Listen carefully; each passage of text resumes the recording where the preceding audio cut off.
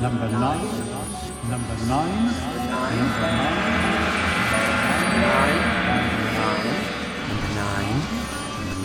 Al, what is it you're trying to tell me? You're telling me that Timmy fell in the well and we have to go get Mr. Peters? Number 9. No, that's not it. You put the emphasis on the wrong syllable on that one. Number 9. Oh! Number 9. Don't be me. You're trying to tell me that it's episode 9 of the Texas Prairie Chicken Home Companion. Isn't that dumb?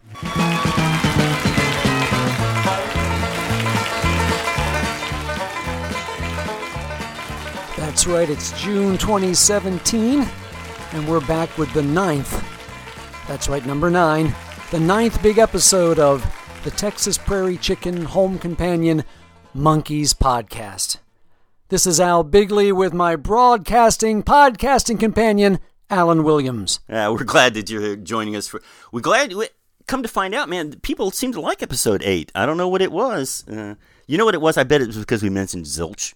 I think it was because it was very little of us and more of your interview with Arrow and some guy named Nishwash. Nishwash, yes, that's right. Some up-and-comer, Mike's Mishmash, yes. Right. Mike Neffenberger. There you go. But how you been, man?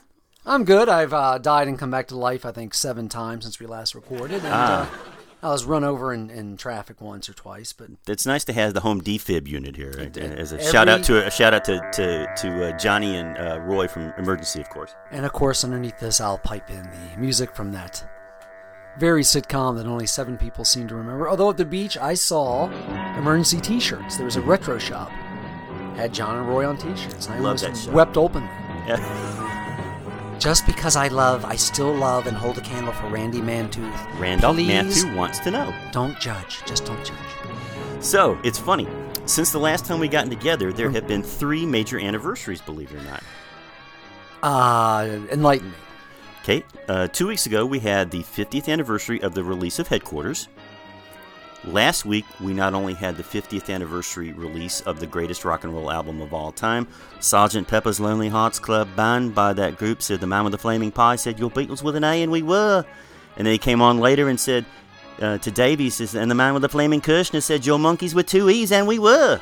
I've heard of those Beatles. They had the matching jackets, I think, and that's right. The wigs and the. They had the funny. They were the one that couldn't get into Disneyland because of the haircuts first. I thought so. And we've also had the 1-year anniversary of Good Times, the 50th anniversary CD. I love that show with JJ and Thelma and just. Dynamite! Love that show. No, Al. What? The Monkey CD. Remember the one from last year? That's yes. right. Last year. Oh, last year's a haze of just. Bubble haze! We want Davey. Sorry. See, here go the tangents already. Tangents. Why don't we call this podcast Tangents? No, that wouldn't work.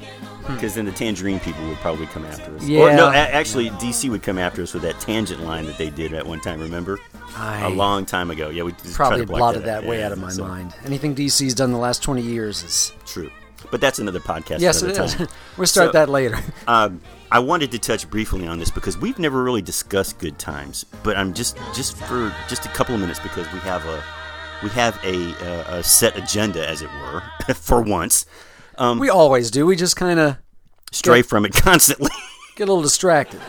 But I know that you weren't the biggest fan of the 2 singles, but I love this album. This was the right album for them to do, and I'll tell you why. You were not a fan of, or the biggest fan of She Makes Me Laugh, and You Bring the Summer, but in thinking about it, Adam Schlesinger wanted this to be pretty much a Monkees 60s type album. Okay. So to me, that's what Andy Partridge and that's what Rivers Cuomo wrote. They wrote songs specifically that they thought the Monkees would have sung back in that June 66 to June 67 timeframe before Headquarters. I like to refer to it as modern retro.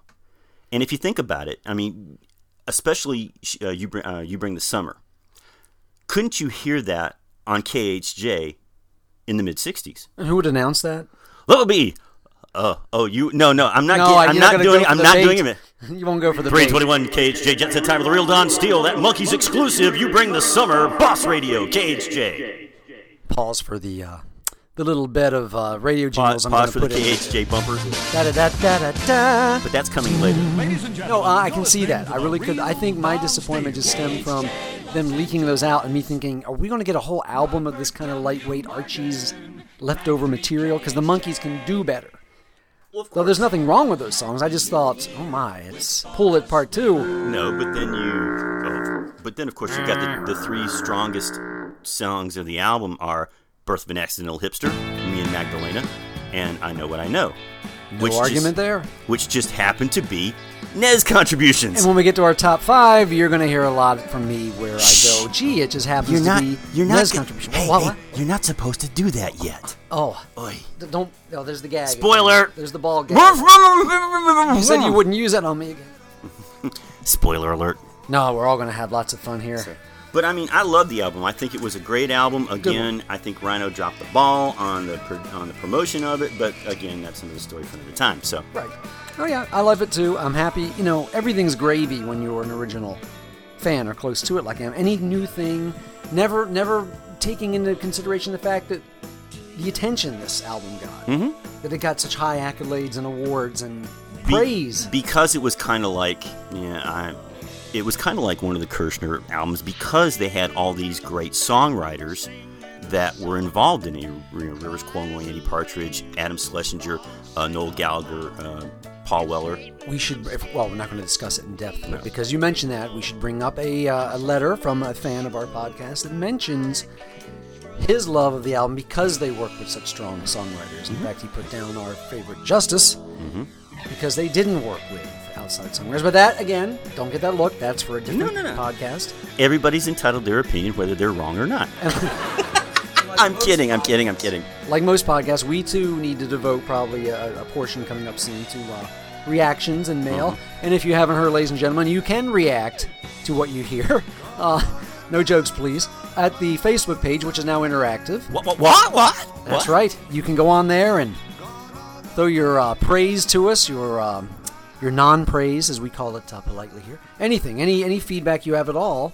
And we can discuss it here, or we can discuss it there, or both places, and it's a wonderful interactive way to absolutely interact with the interactives. That's right. And like I say, as I said this on my last promo, if you guys have something that you think you've heard about, but you're not sure and you want to see if we've got it, Al has a tremendous, and I mean tremendous, archive of rare stuff. If we can find it, we'll get it on, because I've seen some of it, and it's on cassette. A lot of it's on cassette. That's true. That's true. I've got some of it's on shellac pressed material, and it's heavy. It's heavy. It's off the back of cereal boxes. That's right. And we loved it that way. We didn't complain. All right. So please join the. I will tell you one thing. If you have not joined the group page yet, and you're on the like page, please jockey over to the group page and sign it, because we're going to be shutting down the like page probably by the end of June. So by the end of the day. The end of the day? End of days. Memorial Day sale. You have just 24 days. hours to come in for our doorbuster deals. No, it's great. We're going to get everyone over there, and hopefully everyone will participate, much like the Zilch page. And it's great. It's much more interactive, more up to date, and more in your face than ever before. Unfortunately, that's the scary part. Looking at our faces. Well, why do you think we're a great podcast? That's right. We have a face for podcasting. Right. You still took the words out of my mouth. So, on to the minutes of the agenda for this week. The what? The minutes of the agenda. You see, I'm placing the emphasis on the wrong. No, that's a Mike Myers movie. Never mind. How I Married an Axe Murderer? No, it's actually the one where I forget what it's called, but it's him and Gwyneth Paltrow where they play airline hostesses, stewards, or whatever. So it's right obscure. Over my head, no it's pun obscure. intended. Well, it is also the 20th anniversary of Austin Powers. Yeah, baby. Someone had to say it. Now, I went to see that movie thinking I love the 60s and all the 60s motifs, and thinking this thing's going to sink like a rock. No one's going to go for this. Boy, were you wrong, baby. It was. Now, by the time I got to that third sequel, I'm like, yeah, Goldmember was a bit much, but maybe he does owe us a fourth one. So, Mike, get on it, baby. But if you remember the second one was the one that The Spy Who Shagged Me. Not only is he wearing one of the 8-button shirts That's in true. one of the scenes with Heather Graham, on the scene where they're on the street corner in probably Carnaby Street, I'm guessing is where it's, and they've got Burt Bacharach and Elvis Costello. You see the record in front of a record Yes. store, and there's Davy's CD. There's Davy's solo album, David Jones. We call those LPs. That's now. right. And then there's more of the Monkees at least. Right. So Mike's a big fan. So Yes, he is. Although he kind of looks in these movies like if Davy Jones in 1967 had fallen down a particularly long staircase. yeah, it's like what happened if Davy Jones did In Like Flint? That's true too. So, okay. Enough mirth and merriment. Who was the fellow that starred back in the 60s, the ugliest girl in the world? Krasner? Peter Kastner. Even you probably don't know this. I'm picturing him. If you could mix him with Davy Jones. Now, I'm going to leave a space here for me to yell out his name after I look on Google. I mean, Kirk Kasner from Land of the Giants? Peter Kastner. Oh, okay, not that. Okay. He was in a short-lived series called The Ugliest Girl in the World where he was in drag. Peter But Kastner. but he looked like if Davy and that guy had a baby, that's who Mike Myers, Austin Powers' character resembled. And thanks for indulging me, listeners. Now, on with the show. That's for the benefit of those of you that have tuned in late. Now, back to our regular programming. Just give Al his medication and send him off The to colors. the corner. The colors, man. The colors. The main topic for this week is... You have a main topic? Yes, we do, believe it or not. One of the listeners who enjoyed the podcast, I think, has come in late. So she was asking us about how we became Monkees fans, and that's one of the reasons why you put the first episode out there. But we decided to take a moment. This is kind of like if you've ever seen an old cliffhanger movie serial. This is kind of like the fill-in episode where we get you caught up on everything. So That was the benefit for those who came in late. that's right. So what Al and I decided to do this time, rather than go through all the ins and outs and the nuances that you probably didn't care to hear the first time, and sure as heck don't want to hear the second time. So we came up with 5 questions. Now, I have given Al my 5 questions, but I have not heard his. So all of my answers will be ad-libbed, it will be unrehearsed, and we have a speed round after this, believe it or not. All these interviews are spontaneous and unrehearsed. Taped in front of a live studio audience. My Isn't that bag, Right? Isn't that right, Duncan? I don't get that. What's my bag? Well, I don't get that. But that's what they say in front of those when they replayed those interviews. Of course. When they tagged them. You hear, I think it's... Spontaneous and it's unrehearsed. Bert, right? Bert's No, it's actually Bob. Bob Raffleson. I get those guys confused. And the man with the flaming schnotter said, "Your monkeys were too easy," and we were. It wasn't funny the first time. All right. Kidding. All right, so I'll let you go first. Okay, here we go. I'm going to start by putting Alan's feet to the fire. As you know, Alan, I'm a second-generation fan that came in the early 70s when the Monkees were being run on Saturday morning television. I've always been intrigued by those people that were there the first time for the original 60s run. You are one of those such people. You I are am. one of such people. Tell me about that. When did you get your very first glimpse of the show and or the music? September 12th, 1966, 7:30, 6:30 Central Time. At that time, it was WSOC, which is now an ABC affiliate here in Charlotte. I watched it from the very beginning. I watched the Royal Flush episode, and Mickey had me at the Usurper. That just the throne scene where they're trying to get the girl out. That caught me, and then Last Train to Clarksville was what grabbed me right off the bat. I mean, this is... And you're 6, right? I was 6. I was about 3 months away from being 7. So, and the very next day, my mother, bless her heart, went out and got me a copy of Last Train to Clarksville Giant Step. And from then on, that was it. I mean, every Monday night, I watched it on Saturdays as you did. I actually watched it on Saturdays in the 60s when it went to CBS. Right. And couldn't figure out, well, wait a minute. Where, like on the Monkees tour episode, what the heck is Steam Engine? Where am I hearing? Why am I not hearing, That wasn't on the albums I owned. I didn't understand what they were doing at the time. So, but yeah, I mean, I literally was in front of the TV 7:30 Monday, September 12th, 1966, watching it. Let's back up a little more. Mm-hmm. Do you remember any build-up for it? Do you remember the promotions for it? Was Last Train to Clarksville something you heard on the radio first? Because that was available. I actually before the did hear. series I premiered. actually did hear Last Train to Clarksville. The big top 40 station in Charlotte at the time was Big Waves, 6:10 a.m., which is now a sports station. WBT, which is the station I worked for eventually, they weren't necessarily top 40. They didn't become top 40 until probably the mid 70s when it was really popular. But they were a full service station at the time, so I listened more to Big Waves. and that was what got me into radio. But I'd started listening at 4. But that's spoiler alert. There's something coming up about that a little bit later on too. So, but yeah, I remember hearing Last Train to Clarksville and liking it, and then seeing it the romp video with Mickey being the villain, Mickey being the villain, and Tying Peter, and Davey being the hero, and this, that, and the other. That was what caught me too. There was just something about the show that just grabbed on me. Said, "This is cool." Right. Just But yeah, I'm from day one, literally from day one. Now, you stuck with it, like you said, even for the initial late 60s reruns, the show going to Saturday morning. Yep. Was there ever a time that you put it aside? Well, actually, there was in the early to mid 70s because of the fact that it wasn't. There was a time for it wasn't on, and you couldn't get the. I didn't have the albums at the time. I moved to Detroit, Michigan, and CKLW didn't really play the Monkees anymore, which was the big top 40 station in the Detroit metro market. It happened to be Canadian, but I picked it up back again when it came back.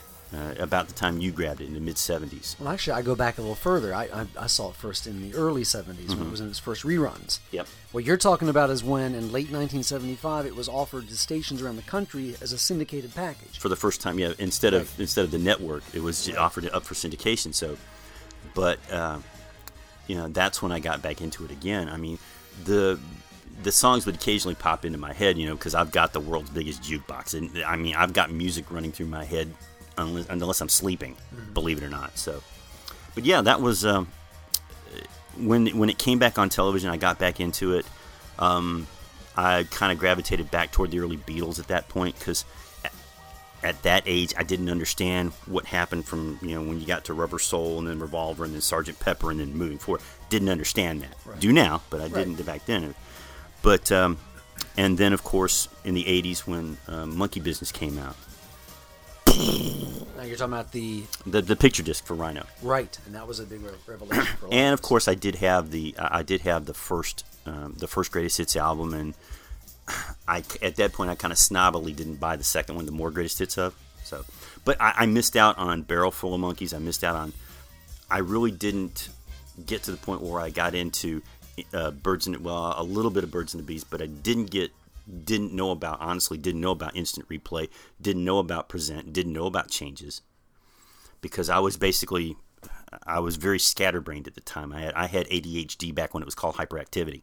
Right. So I was only focused on the first 4 albums for the most part. Right. So the TV albums. Yeah, almost, the TV albums. So. Yes, the 5th one has Daydream Believer and some cuts that we're familiar with from the TV show, but by the time that came out, the show was about ready to go off the air. Yep. Now, quickly, flash forward to 1986. You were a fan, and suddenly I was laughed at because I was a Monkees fan. Oh, we all were. By all these people who were into Britpop. Right, and Emerson, Lake and Palmer. And well, it wasn't. I mean, it was the Euro pop. It was the synth stuff. Oh, sure. So, but But 86 happens. Mm-hmm. How do you find out? I was working at 105 FM WWCK, which was a classic rock station. And I got a call from a buddy of mine who was working at the AM station, the very first radio station I ever worked at. He worked overnights. He says, "Hey, Alan, I know you're a Monkees fan. Did you hear they got a new single out?" I went, "What?" And you're thinking he's making a mistake. Hang on, man, because I'm heading home. It's like Sunday night, Monday morning. He says, "Nah, man, what time you get off work?" I said, 5. I said, "I'll play it for you before I go." Here he goes. "This is for my buddy Alan. Here's the new Monkees song. That was Then, This Is Now." And I went, "Holy!" And then that's when I found out about Then and Now, and I immediately went out and bought it. I bought it on cassette. As a matter of fact, though, I had bought Hit Factory. Right. But when it came, terrible compilation. I don't know. Now it wasn't as bad as I thought. It had some. I'd never heard about Shorty Blackwell's first introduction to Shorty Blackwell. And then it had the version of "I'll Be Back Up on My Feet" that I like, the Birds and the Bees version. But it wasn't a bad, because for somebody who craving Monkees music and didn't really have it, because I missed out stupidly because I was only making $5-6 an hour back in '84. I worked in a store called Record Town, which for those of you who it was a predecessor of what you call your FYE these days. See, I don't even know what that is. We that's that store up at the. It's the For Your Entertainment. Okay. DVD, CDs. And 10 years ago yeah. was Suncoast Video and that Media kind of Play, stuff. that Yeah. kind of thing. So Yeah. this was we actually sold vinyl. We sold cassettes and CDs. So, and we had an import section. Dumbass me did not buy the 4 copies of the Japanese imports that were sitting back there For about at- 5 years now. at $12 a pop. Which is reasonable for those because I paid like 20 Yeah, in and it's like- 1982 for those. And I just couldn't afford it because of it back then. But I could kick myself now because I wish I still had those because it'd be worth a buck and a bob or two. But that's it for me. I mean, that was where it took back off, and you and I met '92, I think, at Heroes Con. Sounds right. Yeah. Comic book convention that's Yeah. local mainstay. And then we've the our '96 adventure with Yes. a group of Monkees fans. Back from what they used to call those things before they were Facebook. It was like Listers. Yeah, that kind of thing. Are So you part of the group? the Listers group. That's it. Right, the Monkees Listers. So and the rest is hysterical. The rest is a hysterectomy. Mm-hmm. Now, my turn. Okay. All right. So.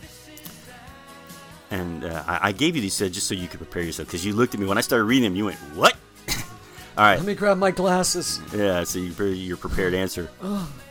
So, do you remember similar to what you just asked me? Do you remember the very first aha moment? That's a different group. Take on me. I love that guy with the big hair and seeing them. Most hated song of the 1980s for me. But that's another story. You say something? I says, do you remember that moment where you thought you knew that you loved these guys and that they had you hooked for life? Probably from the get-go, seeing them somewhere like in 1971 or 2 on Saturday morning reruns, where they were packaged along with, somebody thought they were cute, they were packaged along with like Lancelot, Link, Secret Chimp, Yeah. probably the Banana Splits, Get It Monkeys, Gorillas, Chimps. And I can't tell you, I've spent the last several decades trying to figure out what grabbed me. Because I come from the world of art and comic books and these things. And of course, The Monkees is a very visual, colorful show, but it's like, what is it about? I mean, that theme song just grabs you and the visuals. Now, flash backward to when the show was on. I was, of course, 1 and 2 and 3 years old, but I lived in a house where we had several foster children, boys and girls of all ages, from 8 to 12 to 14, 16. So I'm sure things like The Monkees, even though I was a baby, were on that TV when it first appeared. Same with Batman. So it could have been the seeds that were planted. Subconsciously, Yeah. I think.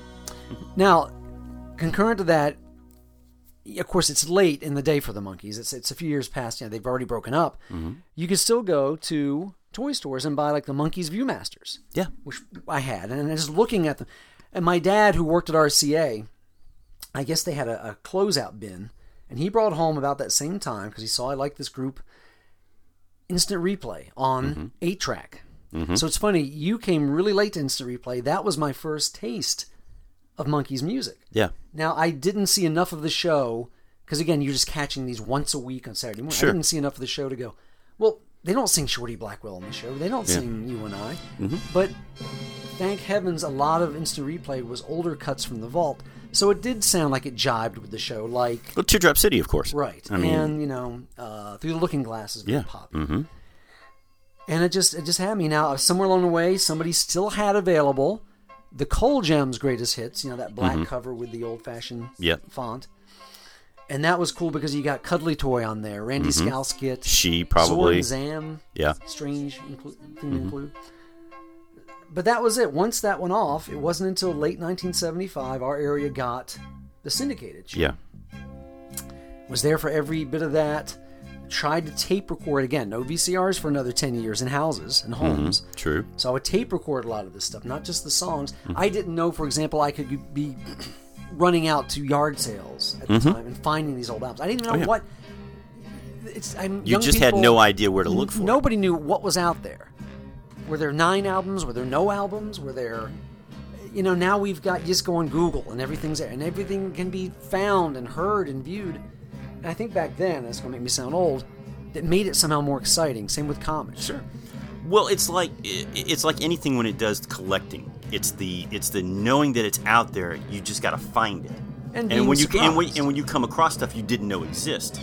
Surprised, yeah. As opposed to, well, I need, Batman number 742, and I got a little checklist, Yeah, I know those guys with the checklists. We'll go into that again, another podcast for another time. So it was great to see the show every day after school, record it.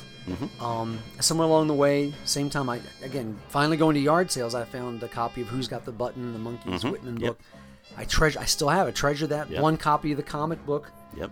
From Dell Comics, and they're the company where people would collect their comics because they had great photo covers. This is the one Monkees comic that had like the weakest photo cover of all, but I cherish that thing. It was like, was that the one? Is that the one where they go do the rain dance storm, and then they go after them? They go to find the abominable snowman, or is that that's the one that's got the four of them? But you can tell it's a '68 cover because Mickey's got the hair. I love that cover. Okay, this is a sepia toned, almost black and white cover from.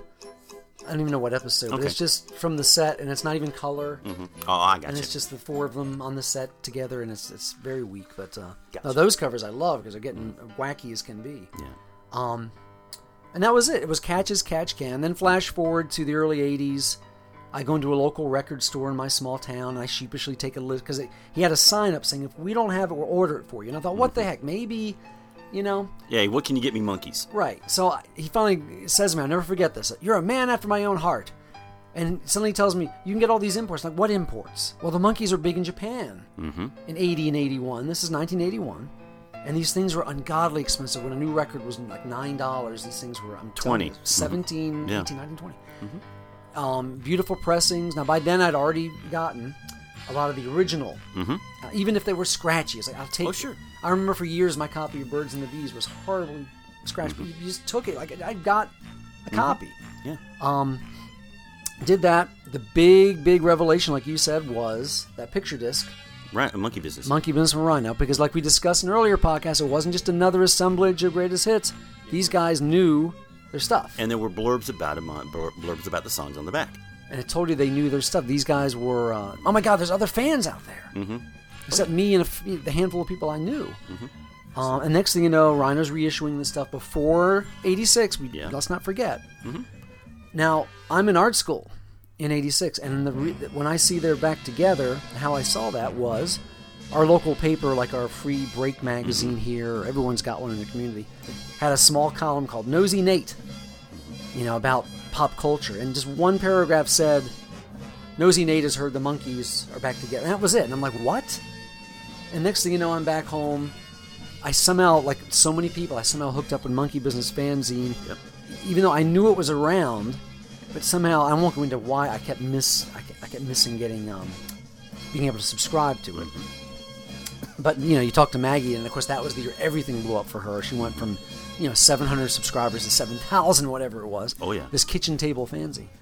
And of course, by then, you've got this thing that tells you there's a new single out. There's this out. There's this going to happen.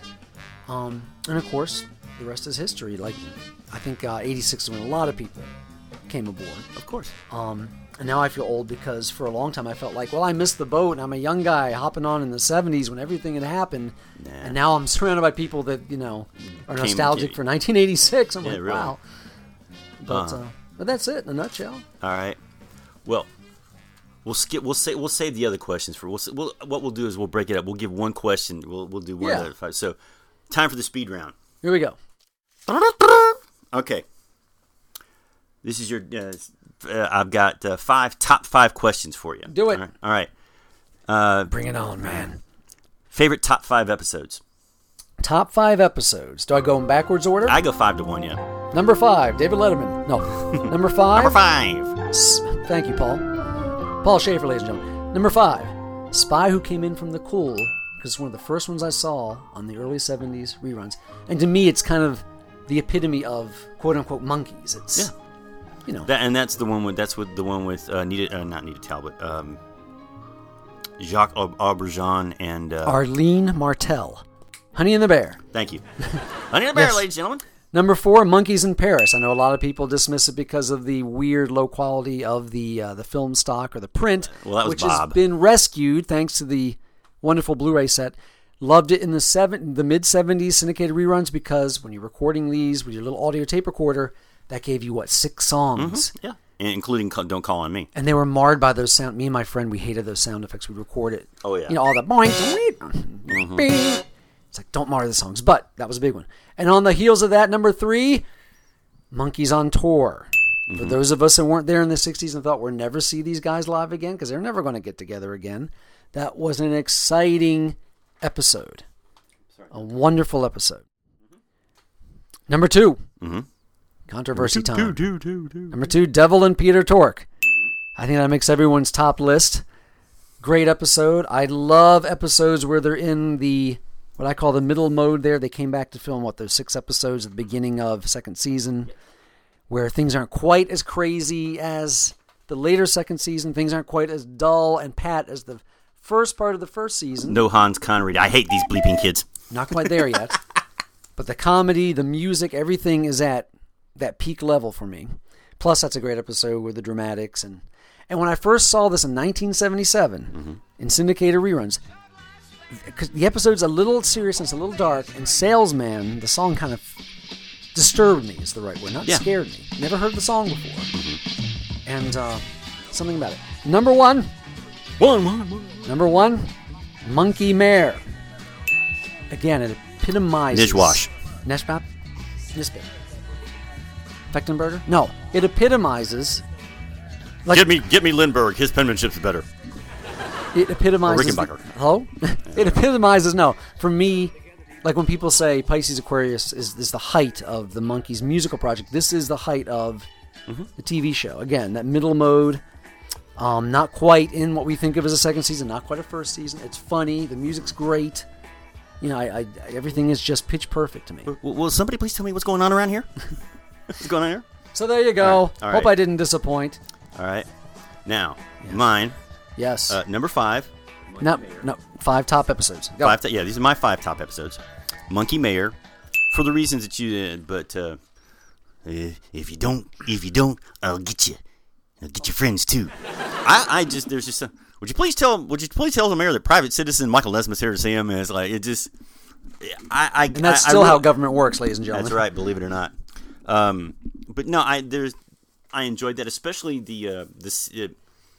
they used to give Nez all these great soliloquies to do, or these great passages. I forgot about that. And at the very end, and it's just something about but looking at it back now, I mean, I see, being the old entertainment junkie that I am, the guy that was where Peter was paying the pilot, wanting the guy to fly to paint Mike's Nez. Right. We want the eye. We want the sun dotting the eye. That's Billy Benedict, who was a great B actor, was in the Captain Marvel serial. And just, when I see old people like that, people that I recognize from other movies, that makes it even more special. But hold on a second. You said Captain Marvel? Shazam! And it's Monty Landis at the top of his form. Absolutely. That Monty Landis, no, not the top not of quite. his form. Close to it. Close to it, all right. Number 4, Monkees vs. Machine. Good one. From the very beginning where Peter and then Mike face the machine, and then you throw in Stan Freberg. I'm a Stan Freberg mark. I love Stan Freberg. I've read his autobiography probably 24 times. It Only Hurts When I Laugh. Forcing is out. That's right. Don't do that. Conspiracy. You'll change your mind. He was beautiful in that. Number 3, One Man Shy. Can't always be about you, Davey. Peter and the Debutante. That's right. It was nice to see Peter get the shot at the girl. And George Firth. Love when he plays characters that you love to hate. He's great. Just like he played Mr. Foyt in the Cannonball. Mr. Foyt in Cannonball, in the Cannonball Run movie. Number 2. Who is this that just says a nice place to visit? It's the Monkees, man. Nice place to visit because, number 1, it's the first episode of the second season. I love Peter Whitney, especially when he is over the top like that. And, of course, I've paid homage to him before. Who is this that is? But there is no truth to the rumor. We're doing an upcoming podcast, a special 2-hour podcast, entirely in the dialect that you just heard. There is no the El truth. Diablo character? No, we're not doing that. I will never be able to do another podcast if I do an hour and a half of El Diablo. Welcome to Monkeys podcast. Who is this that invites me to do this podcast here? Man, prairie chicken.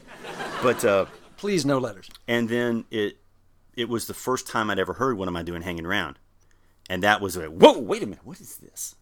And it was, but it's a great. Hey, monkeys, need some gasoline? 20,000 centavos for the can, $30,000 centavos for the gasoline, and $15,000 for thinking it up. That was great. And of course, what we did last time for Godfrey, the late great Godfrey Cambridge. If you can be Mexican banditos, I can be a Mexican car park attendant. I can dig it, baby. And then, of course, the truly greatest episode for me is The Devil and Peter Tork.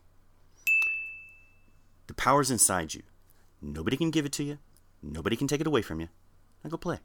Another one of Mike's great soliloquies. Because baby in the final analysis loves the power. That and liquid paper fortunes. That's right. So, all right. Now, second top 5. Yes. Do it. Okay.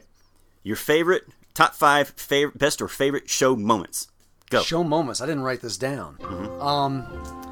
Now, does it have to involve the 4 guys themselves or anybody on the show? I loved in the final episode. I know that's not a typical episode. Frodis, yeah. Frodis Caper. I love the editing. I love Rip Taylor's over-the-top acting. Couldn't you die? All of it's great. Frodis, yeah, baby, Frodis. But I love at the end where they're wrapping up the episode. They got to do the musical thing with Tim Buckley. Oh, yeah. And Peter has been frozen through the episode. The Frodis machine is throwing out vapors which are thinly disguised, clouds of pot smoke, as we all know. Everyone's rolling in the grass. No time to explain why Peter's suddenly revived. Hey, look, Peter's back. Peter, look, he's revived. I don't know, something about that. That's my number 5. Well, don't forget the very end. Or no, it's the only monkey show to feature a Beatles song. Good morning. Number 9. Number 9. Oh, not that one. No, don't go back to the entrance. Don't go back to the opening again, sir. Oh, we got to do this all over again?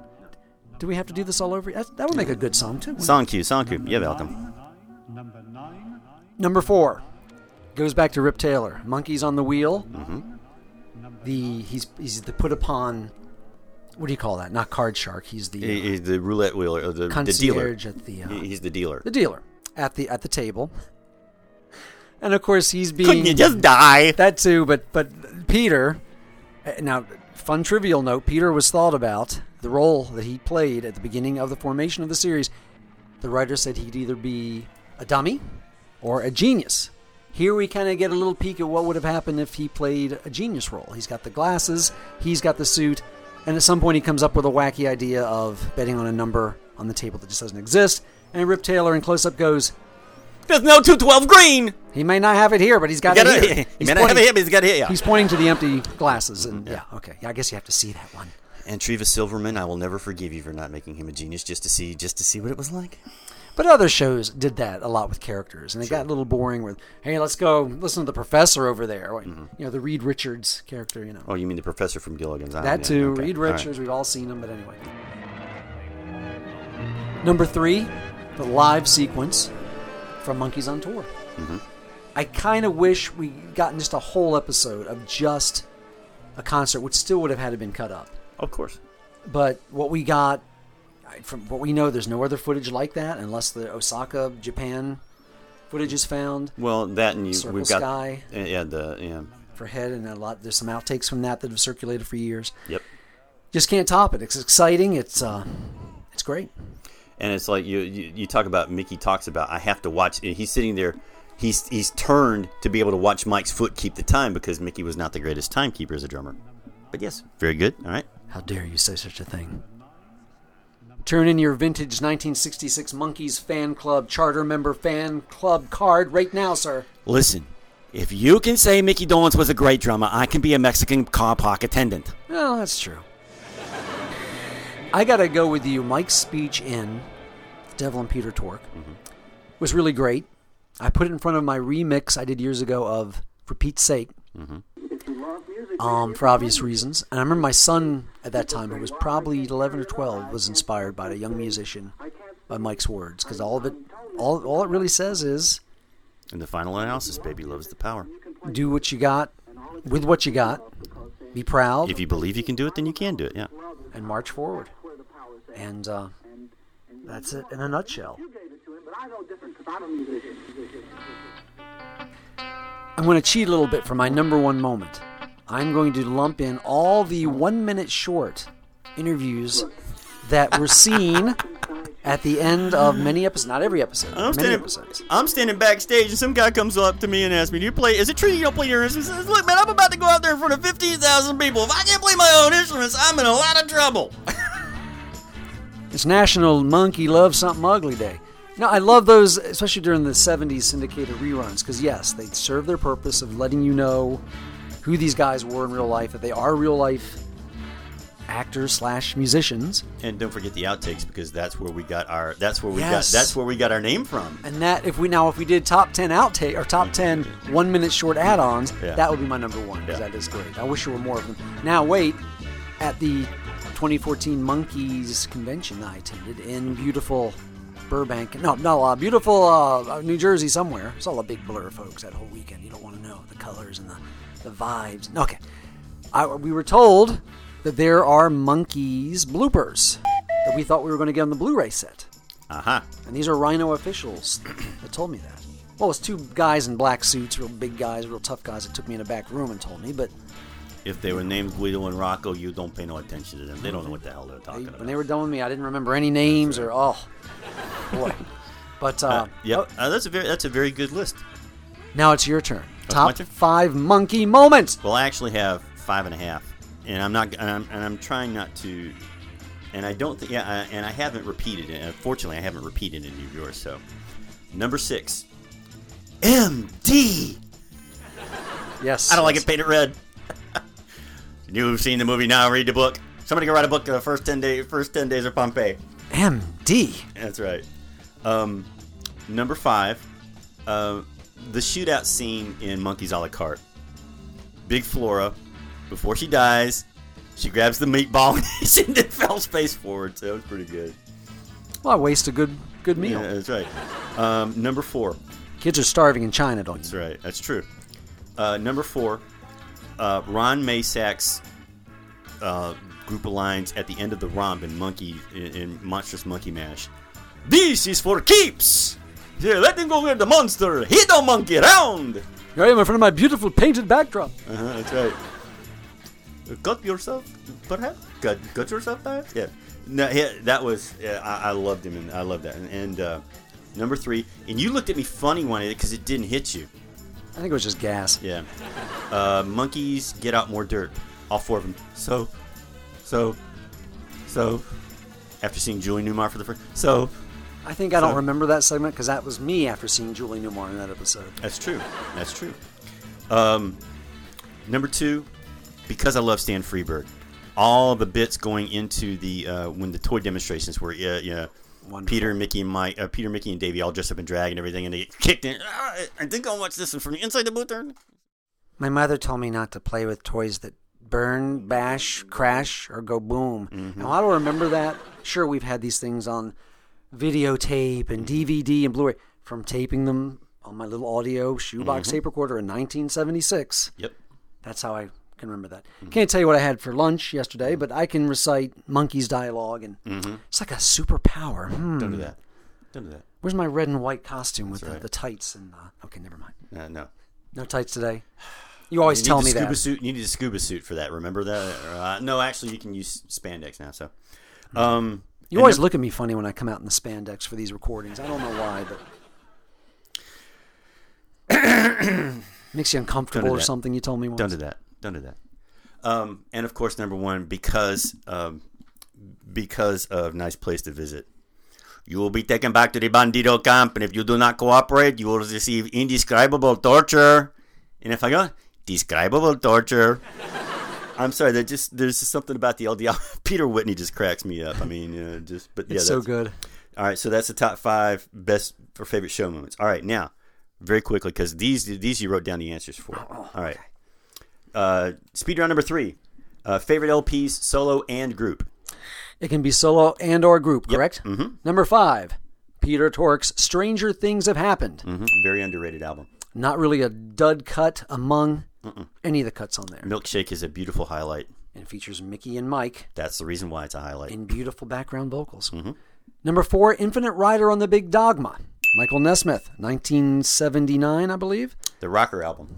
To me, Well, that was one of the first ones you ever got, Right. if I remember you telling me. so it was weird going backwards with Mike's catalog, thinking, well, this must be how he sounds solo, and then realizing he did so much country. Mm-hmm. Yeah, straight the first country. first and second national band stuff. Yeah, Although the previous album, Photon Wing, from a radio engine to the Photon Wing. Yes. was a good preamble up to this, if I'd gone in the right direction. Plus, where this came in my life, because you couldn't get Monkeys product, and the Monkeys weren't back together, this was kind of a substitute Monkeys album.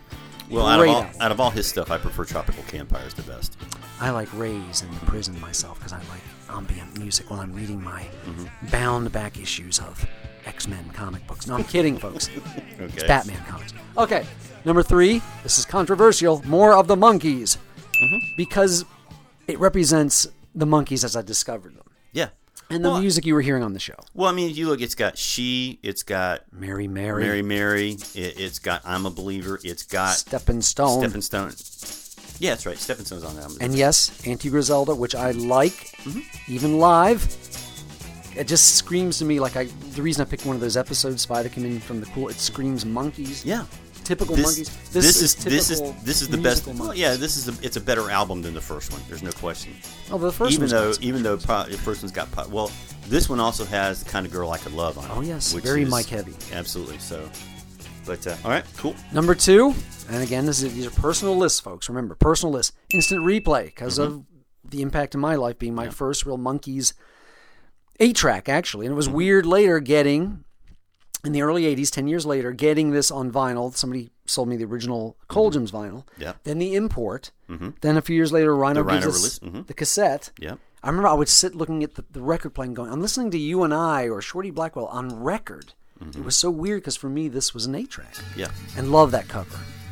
And number 1, of course, very predictably, Pac Pisces. Yes, Pac and J. Again, not a dud on there. Yes, I even like... Hard to believe. yes, thank It's you. hard to believe you like Hard to Believe. Ladies and gentlemen, the jokes are absolutely free to you. It's 12:07 on a balmy... Okay. That's late. 321 KSJ, Jet Set Time with the Real Don Steele. No, I love what's there to dislike. It's great. And you mentioned you Salesman. And What Am I Doing Hanging Around?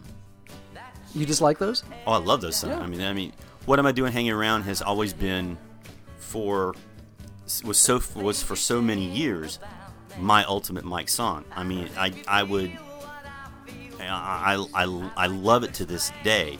It's still my favorite album cut of all time.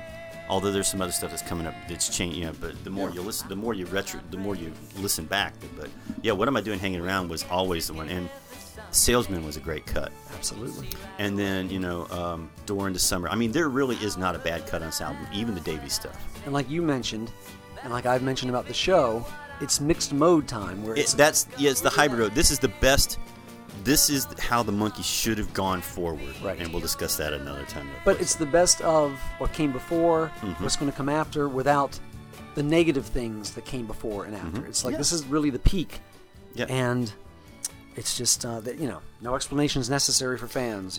This is the bit. I'll use this analogy.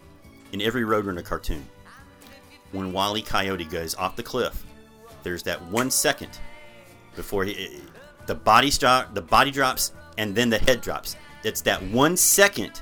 This is that moment before the free fall started, and that's the zenith for them. To me, even though it didn't sell as much, Right. That's the best album they made. Well, the Kirshner himself and the Kirshner enthusiasts always point to the sales. Like, the minute they took over, now look at the sales. Sure, they were gold albums, but they sold 25 less units. That kind of thing.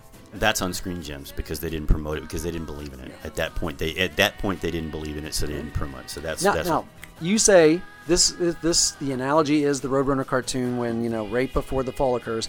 Well, what would be Pull It then? A really bad Fritz Frayling short? no. Pruitt would be the Batman right as he's getting ready to right into the side of the cave, right into the side of the canyon. Pruitt's a bad Dalmatian. I'm sorry, we don't. cartoon. Never mind. No cards. Okay. Well, just bring it. If you want, Yeah. if you want to defend Pruitt, just bring it.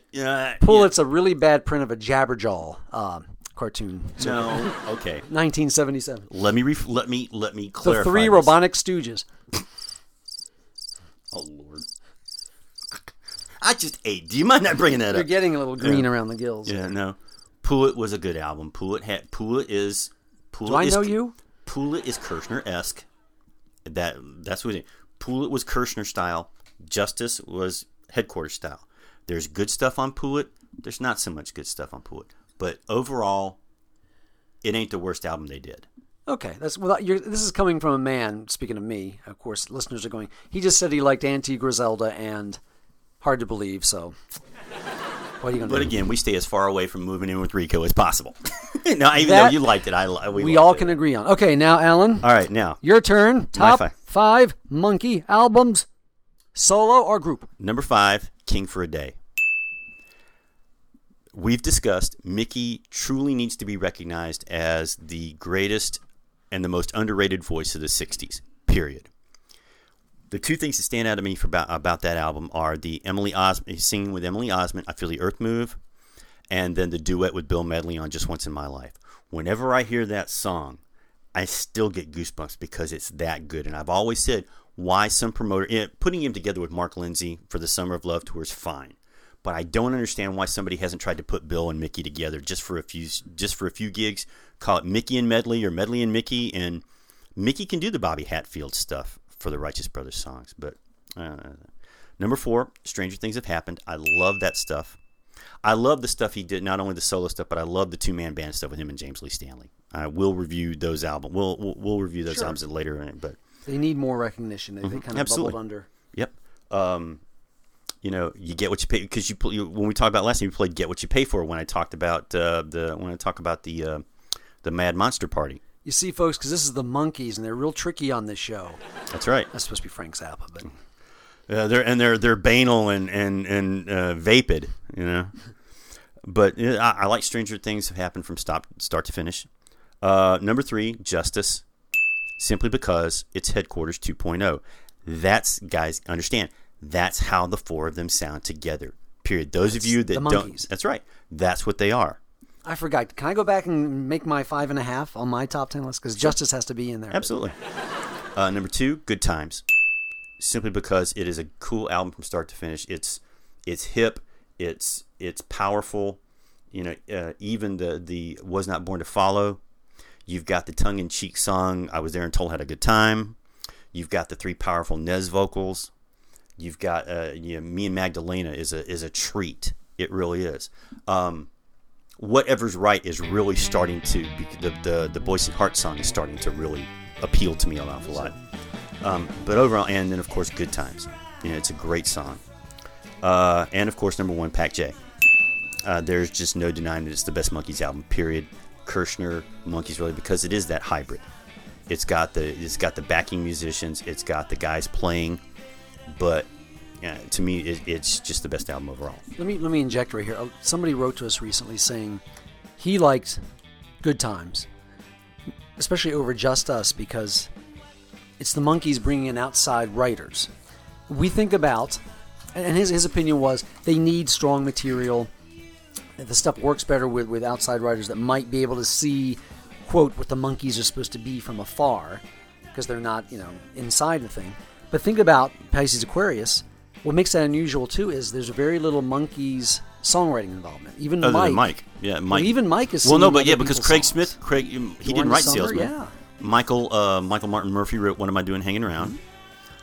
So yeah, you're right. There's really not a lot of contributions from the guys in Right. that. So maybe there's something to it, although I don't really think that affects Pac and Jay no, in that Pac way. and J, Pac J was Chip Douglas at his best. Yes. I mean that's exactly what he should have been able to do. Yes, indeed. All right, got two more categories. Good, so let's kind of run through this quick because I know people are snoozing at the moment. So.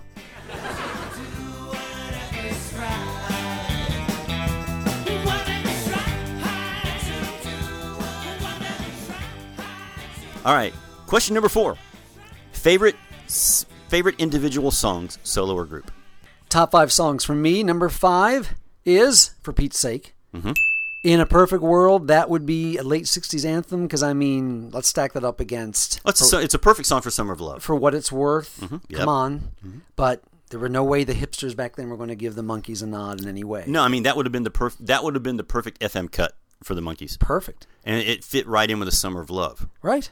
And I think in many ways it's better than a lot of the more, quote, serious, similar songs we got back then. There's something happening here. Number 4, You and I from Instant Replay. The Neil Young. Davey wrote it, getting back to that. It's hard rock. It's got that blazing, wonderful Neil Young guitar. That bass. Of course, I'm preferential to it because it was on Instant Replay, one of my first Monkees musical offerings. Well, the Justice You and I is not bad either. I like that too. Okay, so, all right. Love it. Number 3, Love Is Only Sleeping. You're going to find many of these are by Mike, these songs, just because that represents... The cuffs on the shirt. Oh, come on. Just a great song, great vocal performance. There's no question. 2, Mary Mary, just because it rocks so hard. When people have those desert island lists, that's one of them. That's got to be on my desert island. Just as it appears on more of the Monkees. Certain live versions are great. My number 1 song, again, more of a nod to just Mike and his contributions to the group, You Told Me. Which it's kind of country, it's kind of pop, it's kind of rock, it's everything. And it's the only banjo. Song, it's the only song in the world that has the phrase "forewarned is forearmed." And then there's this gap. I'm leaving. Any other writer would have that little lyrical area would be full of. That's how you're supposed to write a pop song. Forewarned is forearmed. Forewarned is forearmed. It hurts. It hurts. I'm leaving. It's like. And a banjo in 1967 on a pop tune. Well, see, that's why I love that the concert version that you gave me. Yes. It's beautiful. I mean, that's as good as it gets. Peter trying to show Davey the bass part so he could play the banjo. Boom, boom, boom, boom, boom. Yeah, but I mean, no, the concert with the 3, just Peter, Mike, and Peter, Nez, and Mickey, the one after Davey died. Oh, okay. The one, Yes, recent concerts, yes. Yeah, recent concert, Not the 1968 Head, Salt Lake City, May 21st concert. Not that I know a lot about that. No, but no, that to me, that's my favorite version of that song. And the fact that they did the false count-offs. Yes. That was the cool thing that reached out to me about Headquarters on that, starting the album like that. So, okay. Now I'm turning the Monkees spotlight on you, Alan. All right. Well, it's really funny. I did... there's so much more that I'd love to be able to include The Girl I Knew Somewhere, Mike's version. I'd love to be able to include a number of different ones. But here we go. Number 5, Pleasant Valley Sunday, my favorite single of all time. My favorite single. It's a beautiful Carole King song. Mickey sings it well. It is perfect for Pac J. It is the pristine definition of what Pac J is. Number 4, Anytime, Anyplace, Anywhere. It was one of my favorite Mickey vocals. Rhino dropped the ball not releasing it, even though Davey was a putz about it. I love that song. For the full story, refer back to our own episode 5. Yeah. It's all on our website, which is... the Blogspot page? Yes, the Blogspot page. Yeah, tpchp.blogspot.com. And you can read about it. You can see commentary about it. Then you can hear the actual podcast where we discuss exactly what Mr. Allen is referring to. Now back to you, Alan. Where I shish kebab Harold Bronson. And that's putting it mildly. That's right. Number 3, What Am I Doing Hanging Around? The quintessential Mike song. I mean, that is, even though it was written by Michael Martin Murphey or Boomer Castle or whatever. It was Lewis from and Clark. Lewis and Clark expedition. Yeah, Boomer and whatever. But here's Boomer. That's right. It's my it was always my favorite song until I discovered the other 2. Girls? Oh, yeah, that's it. Number 2, All of Your Toys. I will never forgive Lester Sill for not ponying up, or I will not forgive the guy who owned Bill Martin's publishing rights to that. I will never forgive him for not agreeing to sell that, because that song would have put the Monkees, I mean, that really would have solidified them as a pop group. That is a true pop song, played by them with Chip or John, I forget who's playing bass on it. But it is the best single that they ever did together. It's a little more accessible than Girl I Knew Somewhere, which Yes. I like more because it's a little more daring. Yeah, But you could have released all of your toys and people would say, yeah, that's the Monkees. absolutely. Except now it's them playing their own instruments. That's right. And producing themselves, whatever. But Now, the number one is 1A and 1B. 1B is I Know What I Know. It is the second greatest love song I've ever heard. Number 1 is the original Missing Links version of Carlisle Wheeling's Effervescent Popsicle, which morphed into Conversations. When you listen to that, if you listen to the lyrics, not the "in a long and involved conversation," if you listen to the Missing Links version, it starts with the banjo and everything. 1, 2, 1, 2. Yeah, that one. The way that song is performed, those lyrics are absolutely the greatest love song lyrics I've ever heard. I gotta agree. So, I all promised right. myself I wouldn't cry just That's once. right. Well, we'll get through this one very easily. All right. Okay. Last question. Yeah. For you keep your $64 to go for 128. Yes, Tell me or more the for secret 128. word, I'll give you the money. Wait, No. give me $100, I'll tell you the secret That's word. right. Give me $200. I tell you the secret right. All right. Favorite guest stars. Now, we both agreed that honorable mention should go to Valerie, and I'll never pronounce her last name right. Curies? Curies, yes. It's Valerie Carries. We love you. And come on the show. That's right. She was the one that she had more guest appearances on the show than anybody else, and especially I can never remember the name of the episode with Rob Roy Fingerhead. Monkeys a la mode. Yeah, that's it. Where she played Toby. Right. That was really. I thought it was great. They gave her a chance to sign show. All right. So But besides that, she also was the top monkey girl, meaning every time you saw a party or you saw the She guys was there. mobbed by girls, Valerie was leading the crew. Well, she's at my number 5. Okay. Number 4, Rosemarie. As discussed in episode 2. Monkeys my in a baby ghost don't town. love nobody but me. Nobody but me. I have that on CD. No, I think we discussed her Monkeys in a Ghost Town. We did. Yep. Still available, folks. Just as funny. It was. I remember watching it as a young person, and I thought it was quite funny that. And I remember being surprised by the old switcheroo that the big man was a woman. That really took me by surprise. You must be George. All right, number 3. No surprise here. This is kind of cheating because he was in 2 episodes. Rip Taylor, Monkeys on the Wheel, You and just die. Mijikojo. And Gesundheit. little sidebar here, Steve Stollier's great book on Groucho Marx. Steve was kind of Groucho's secretary in the years up to Groucho's death in 1977. Talks about one day Rip Taylor comes over and meets Groucho. And of course he's Rip Taylor with the confetti and ho, Frisco.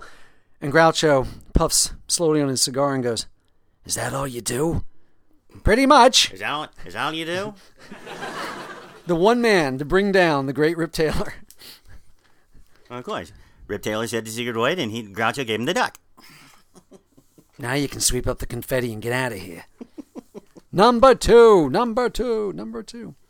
The fellow who plays Ronnie in Oh, George Firth? George Firth. Thank Yes. you. Mr. Peter and the Debutante. And like you said, no one plays a better sniveling, Coward. groveling coward. Now, he went on, of course, he's on a great episode of Batman that features Paul Revere and the Raiders. Did roles on All in the Family. He was actually in the second episode, remember, A Coffin Too Frequent. That's true, too. And he's great there, too. But my number 1 has to be, of course, Monty Landis. Not just because of his many appearances, but he makes a great foil for the guys. Because remember, it was about the guys versus the man, the establishment. Major Pshaw! And in many ways, Monty Landis was great at Shaku. portraying that. You know, all personal trainers look like Shaku. They all look that way. But you know what's really funny? Other than the Devil and Peter Tork, my favorite role is Everywhere Chic Chic. Love that. Oh, ladies and gentlemen, David Jones.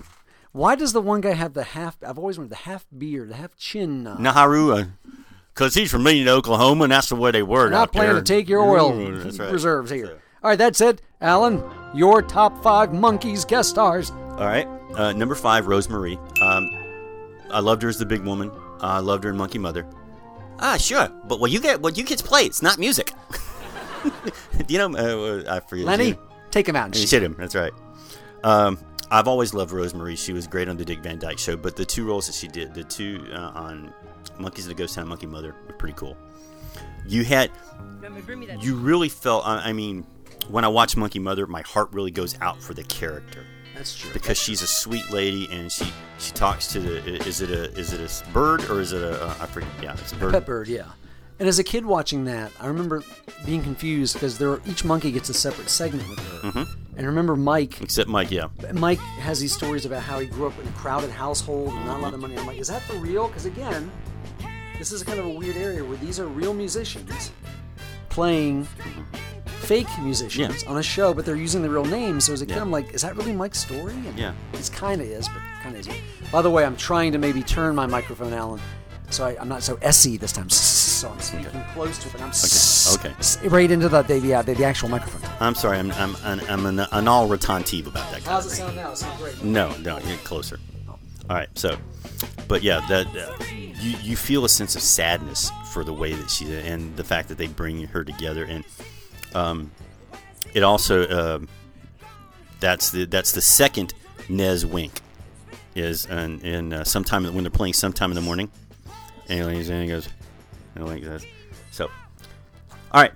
Number 4. Soap. What can't you say about Julie Newmar? The best thing about the recent concerts, when they play "Girl I Knew Somewhere," she's there. 50-foot high, Julie Newmar, in a sleeveless white, clingy sweater. Frock.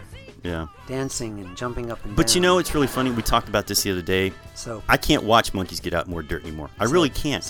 Yeah, what? Oh. I haven't watched Monkeys Get Out More Dirt in years simply because I didn't like how that episode with all the monkeys fighting. Yeah. And we discussed that. It was odd to see them fight. At odds. Other shows did it. Mm-hmm. Every show has done their stripe down the middle episode. Like a friend once told me, the great thing about the Monkeys, it's them against the world. Yeah. You don't need to know how they got together. Mm-hmm. In our minds, they're still together in that same beach house. Episode. Hey, Mike, what episode was that? Oh, 192 or something? Yeah. Great. Now I'm thinking of the dreadful 1997. Oh, shut it. Oh. It's not dreadful. Another podcast, another time. Yes. All right.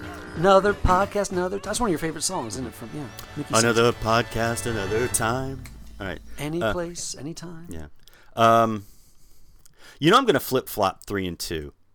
I had Freeberg at number 2, but I'm going to make him number 3. I love Stan Freeberg. I've always loved Stan Freeberg. I have all of his radio shows, his short-lived radio show series on cassette somewhere. He is the father of satire. He is the father of... He's the godfather of parody songs. Mm-hmm. Well, I take that back. Spike Jones is the grandfather. Stan's the godfather. If it wasn't for Stan, there would never have been a Weird Al. What about Alan Sherman? Hello, mother. Hello, father. Alan Sherman only had that one song, and I never really cared for anything else he did. But, pretty much. He is the greatest creative mind when it came to commercials. And Pete Puma and the Goofy Gophers. That was his homage to... I'm going to go too far in depth in that because you won't know what I'm talking about. So, number 2, Monty. Yes. Because Monty was the fifth monkey, as far as I'm concerned, when it came to the TV show. But he couldn't grow decent sideburns. No. That was the problem. But he played the Zeckenbush. He played He played Zeckenbush for Pure Evil. He played Major Pshaw for Comic Evil. Major Pshaw wasn't bad. He was just focused. He wanted the gold so bad. He wanted the treasure so bad. Doubloons, triploons. He was a one slice away from a whole loaf. Shaku and Oraculo were just sleazy. Yeah. And then, of course, there's Mr. Zero. I mean, that was a wide range. And, of course, the Sheik and Everywhere Sheik, which was the only sympathetic character he played. And the mayor-to-be. Hugo Zeckenbush. Yeah, oh, thank you, yes. So wasn't that another Groucho Marx character? No, that was Zeppo Zeckenbush. Zecco Breckenbush? Yeah. I went to school with him, I think. All right. Weird kid. So used to eat glue. Now that you've heard a couple of my other top 5 answers, would you care to take a guess as to who my number 1 favorite guest star is? Number 1 favorite Monkees guest star, not Rip Taylor. Mm-mm. Not Oh, I think I've got to know. Who is Jesus as who it did? Who is this? Peter Whitney, yes. For those of you if you've seen, he's been on like tons of the Rifleman episodes. He was, he was just a great character actor. He was one of these guys. He was like, who was it? But if I go back too far, I don't want to go back too far because I'll have even the Podfather scratching his head again. Who in the blue hell is he talking about? Like, I don't do that enough with you? That's right.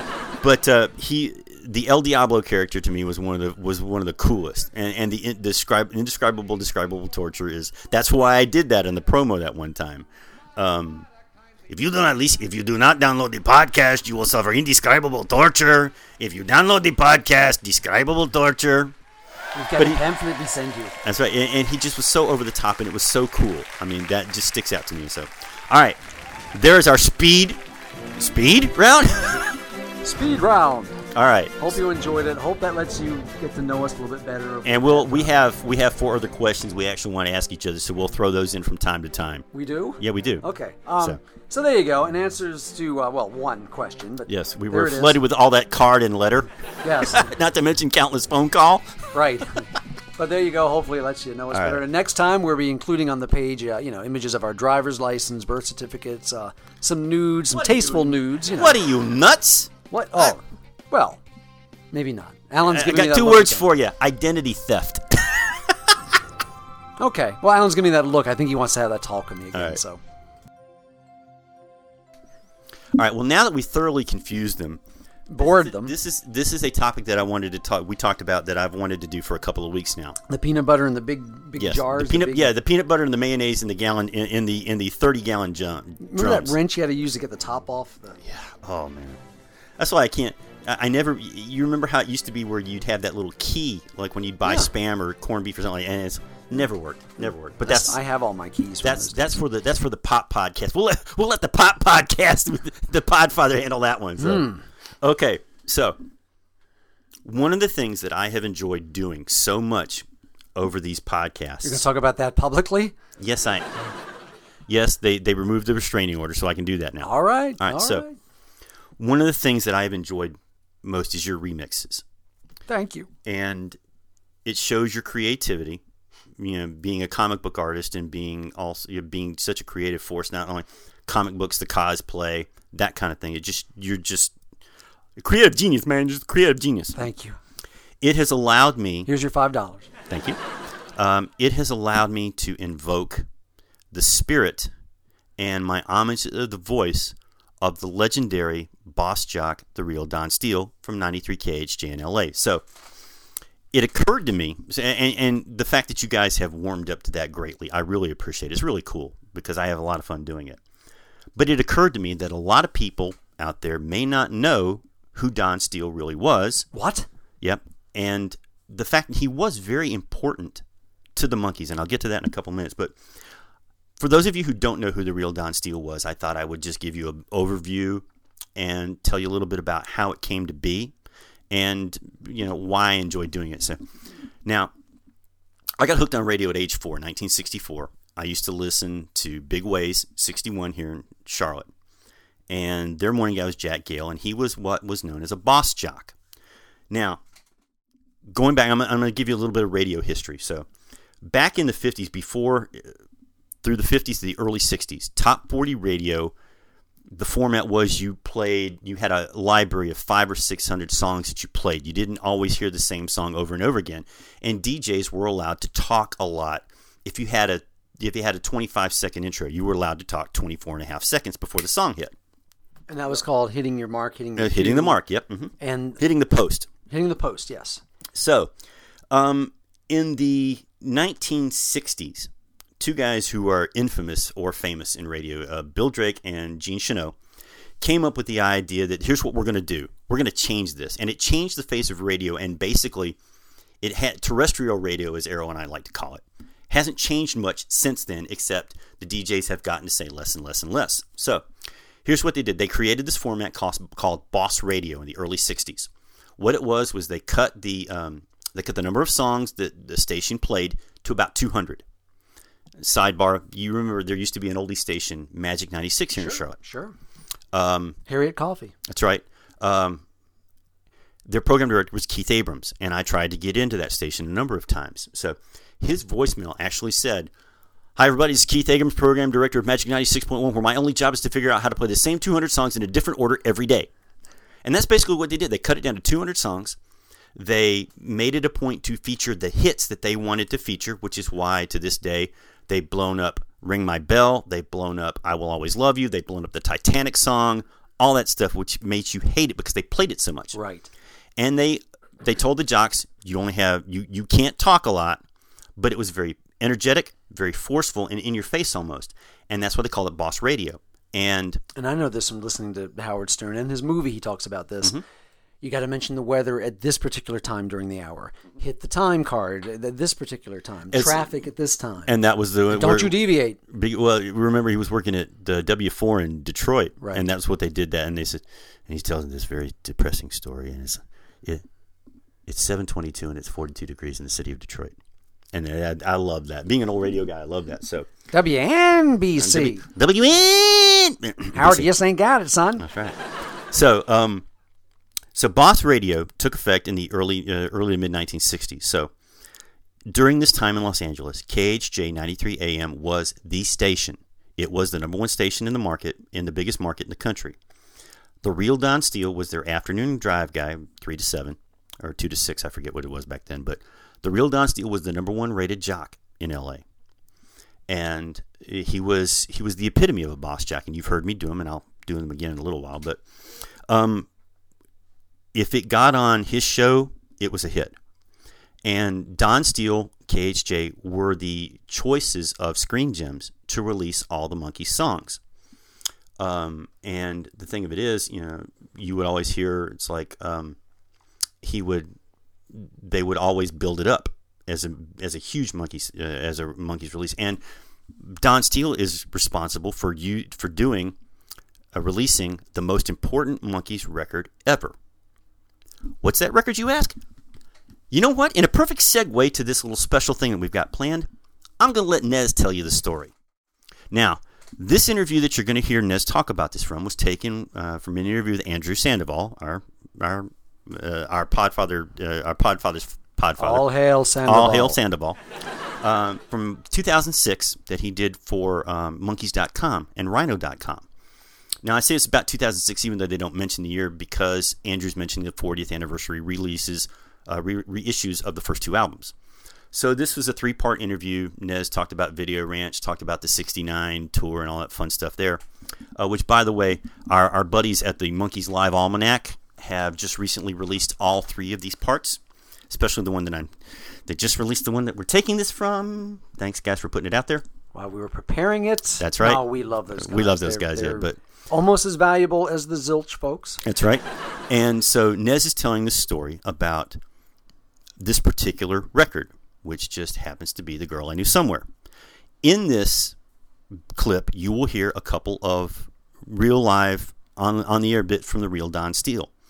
And, hey, Al, see that little button over there? Yeah, the green button? Yeah, mash that and let Nez take it from here. All right. Talk soon turned to the first Monkees single ever to feature a Michael Nesmith composition, as well as the first to ever feature the band playing as a band.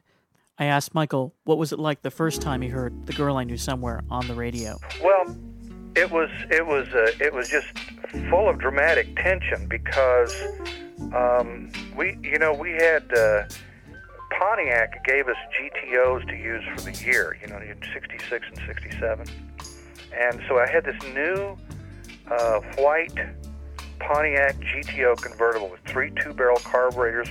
White interior. It was just really a cool car.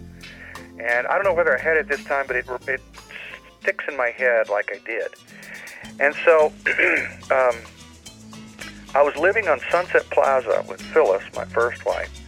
By that time, I was heartbroken, and I realized that we were in the middle of a power struggle, and that the music didn't really count, that the Brill Building wanted control of the thing, and it was about money, and it was about politics, and it was about power.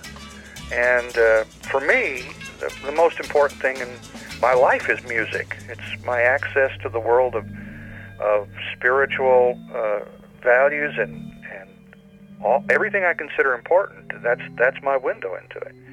And so I was just, beside myself. I had no way of venting it or doing anything with these emotions of sadness and loss and sorrow and not being able to have anything to do with me, and realizing, well, nobody wants to put together a band. But to Bob and Bert's everlasting credit, in my eyes, they had taken a stand against Kirshner, as you well know, and they had said, well, look, if the guys want to play, we'll let them play. And Kirshner had said, no, we're gonna put this out, and the record's going to be, I guess, a little bit me, a little bit you. Walk out, Bill, don't you walk out, we got things to say. Talk out, let's have it talked out and things will be okay. Girl, I don't want to fight, I'm a little bit wrong, you're a little bit right. So I said, well, Bert, here's the way this comes down. If that's going to happen, I got to go. We made The Girl I Knew Somewhere. That's what we sound like. I'll put that up against that record. I don't know what the calculations of those records are. I don't know how the Brill Building works or who those, how they make all that stuff happen. But I know how this happened. And that happened with the four of us sitting in the studio playing and working it out around a song that one of us wrote. So that feels real nice to me, and that's where I want to be. And if you guys can't be there, then I got to go. So it's basically, that's my move. I'm going to quit if this is going to be the reality. You're going to just hand me the records, on the set from time to time. I can't do it. It's over. So Bert told me I was crazy and that I was an idiot, and so everybody called and said, Bert tells us you're quitting, Bert tells us you're not going to do it. And I said, well, I'm going to, I can't make this work this way. It's just not going to happen. So I had picked Phyllis up, and we were driving up to the house in this pretty new car, and the disc jockey said, well, we've got the new Monkees single, and we're going to play it here in just a minute. And they were doing a whole lot of fore-announcing, because at that time, a new Monkees record was a big deal, and they would use they'd use like a 10-minute run-up to it to gather listeners, and people would run to the radio and turn the radio on, and they would get these big bumps when they would play a new Monkees record. 3:21 KAJ Jet Set time of the Real Don Steele Show. Stand by for that Monkees exclusive. They were stacking the thing with commercials and everything, and Phyllis and I were sitting in the car, and I said, if I hear a little bit me, a little bit you on the radio, that's it. I mean, we're done. And of course, none of the legacy of the Monkees had happened at that time. We were still in the middle of the hurricane, so it was just basically back on the streets is what it would have meant. So we were sitting there listening to this guy go through the various things, and we were sitting there, and I kept getting that feeling you get in the pit of your stomach when you start to get anxious, and you start to think, oh God, how's this going to go? Like the end of a basketball game, or some a jury trial where you're waiting for the verdict to come in. I was sitting there in this car thinking, oh God, what's going to happen? Because if I hear the first chords of "Little Bit Me, a Little Bit You," I'm out of here. I mean, that's it. And then I don't know what I'm going to do. I don't have what can I possibly go do now if that's the case? And so I said, and here it is. Here's the Monkees' new record. The Real Don Steele. Okay, then. 93 KHJ. Exclusively on Boss Radio, world premiering The Girl I Knew Somewhere, Monkees. You tell me that you've never been this way before. You tell me things I know that I've heard somewhere. And it was my guitar part on The Girl I Knew Somewhere. So that particular lick has a very fine resonance for me at that particular moment. I'll remember it all my life. So that, kiddies, is who the real Don Steele was, how important he was to the Monkeydom, and I hope you enjoyed that little Nez clip there, because I love listening to that story. So, and I hope you enjoyed it, and that's why I pay homage to him, because I grew up wanting to be a boss jock from the time I was 4. So, Al, You're getting a funny look about you. Yeah, I'm starting to feel that. It's like 321 KHJ Jet Set Time with the Real Don Steele. Stand by. It's time on the Texas Prairie Chicken Home Companion Monkeys podcast for the Boss Sound of the Boss remix that my boss buddy Al Bigley created just for you like a boss on Boss Radio, Texas Prairie Chicken Home Companion Monkeys podcast, Boss Radio 93 KHJ. So tell us, Al, what kind of remix have you got for this time? Monkeys! Well, in deference to you, sir, I've got my remix of Valerie, the original TV-only take that Rhino finally gave us, well, I say finally, it's 25 years ago now, on Missing Links 2, I believe. Missing Links 2 had a lot of those TV cuts that so many of us begged for as official stereo releases. Love this because it's much more rock and roll. I never really cared for the horn-driven version of Valerie. Monkeys! As heard on Birds and the Bees. So you're going to really hear me push that great fuzz tone guitar on this. Some little effects here and there. The song, like most of my remixes, is lengthened. The guitar really is pushed to the fore. Extra, percussion, tambourine. I got the voices kind of mixed down a little lower in it. And I added something else. I just can't seem to remember what it was. At the beginning, there's something I added. I don't know. Could it be KHJ Jet Set Time with the Real Don Steele, perhaps? With that great new hit from the Monkees. That's it. I think that's it. Exclusively on Boss Radio, re-premiere the Al Bigley remix of Boss Valerie on 93 KHJ, Jet Set Time with the Real Don Steele, Monkeys! KHJ Jet Set Time right here with the Real Don Steele Show, minutes away from that brand new exclusive on Boss Radio from the Monkees.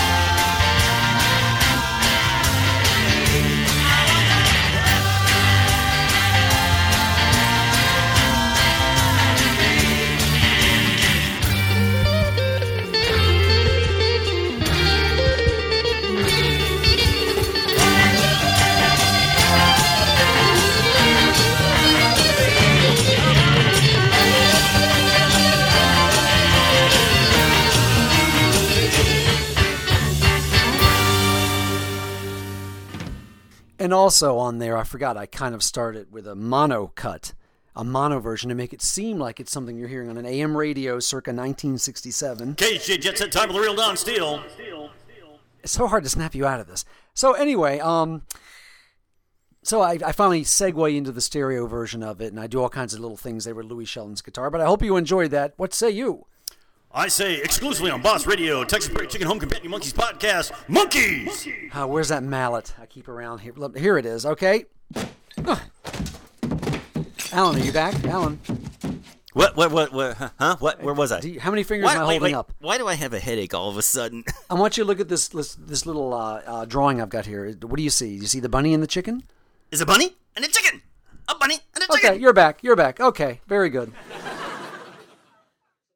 So, I got lost in a fog, but please tell me, did I morph into him again? Yes, Alan, it happened again, but only lasted for maybe about 5 minutes. Good. Last time it took me 20 minutes to get out of character when I did the promo. I am so glad that you guys liked the real Don Steele the impression. But he was very important. He's very important. Boss jocks are very important to me, so I have fun doing it. So I'll keep doing it even if you don't like it. Just kidding. Well, that wraps up another fun-filled episode number 9. Number 9. We want to tease episode 10 now. Soap. I got to figure out. I got to remember. Soap. If you recall, on the last promo that I did, I teased something very special for episode 10. And then this gentleman, to his credit, wrote, "Nothing happened in 1992. And that was on our newly interactive, fabulous Facebook Texas Prairie Chicken page, where you can do such things. Monkeys! So, yes. Alan, here's the mallet. See? Don't. No, please, not the mallet. But no, or is that mullet? You gonna make me wear a mullet again? Mullet will not look good with the fedora. I'm sorry. I thought you did that in honor of Davy circa 1986. Now the pink streaks were a bit much, but yeah, the ex-wife didn't like that, but that's why she's an ex-wife. But now discussing 1992. If you listen to the promo that I did, I said we were going to celebrate the 25th anniversary of something Monkeys related. Mickey cutting off his ponytail. Stop painting the bald spot. Right. Okay. That's what you mean, I think. No, not really. Not that? No.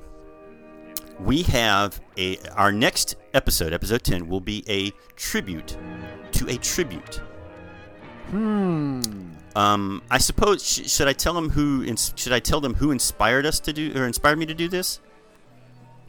So you want me to tell them who? Shall I tell them who inspired me to do this? I say tell them. All right.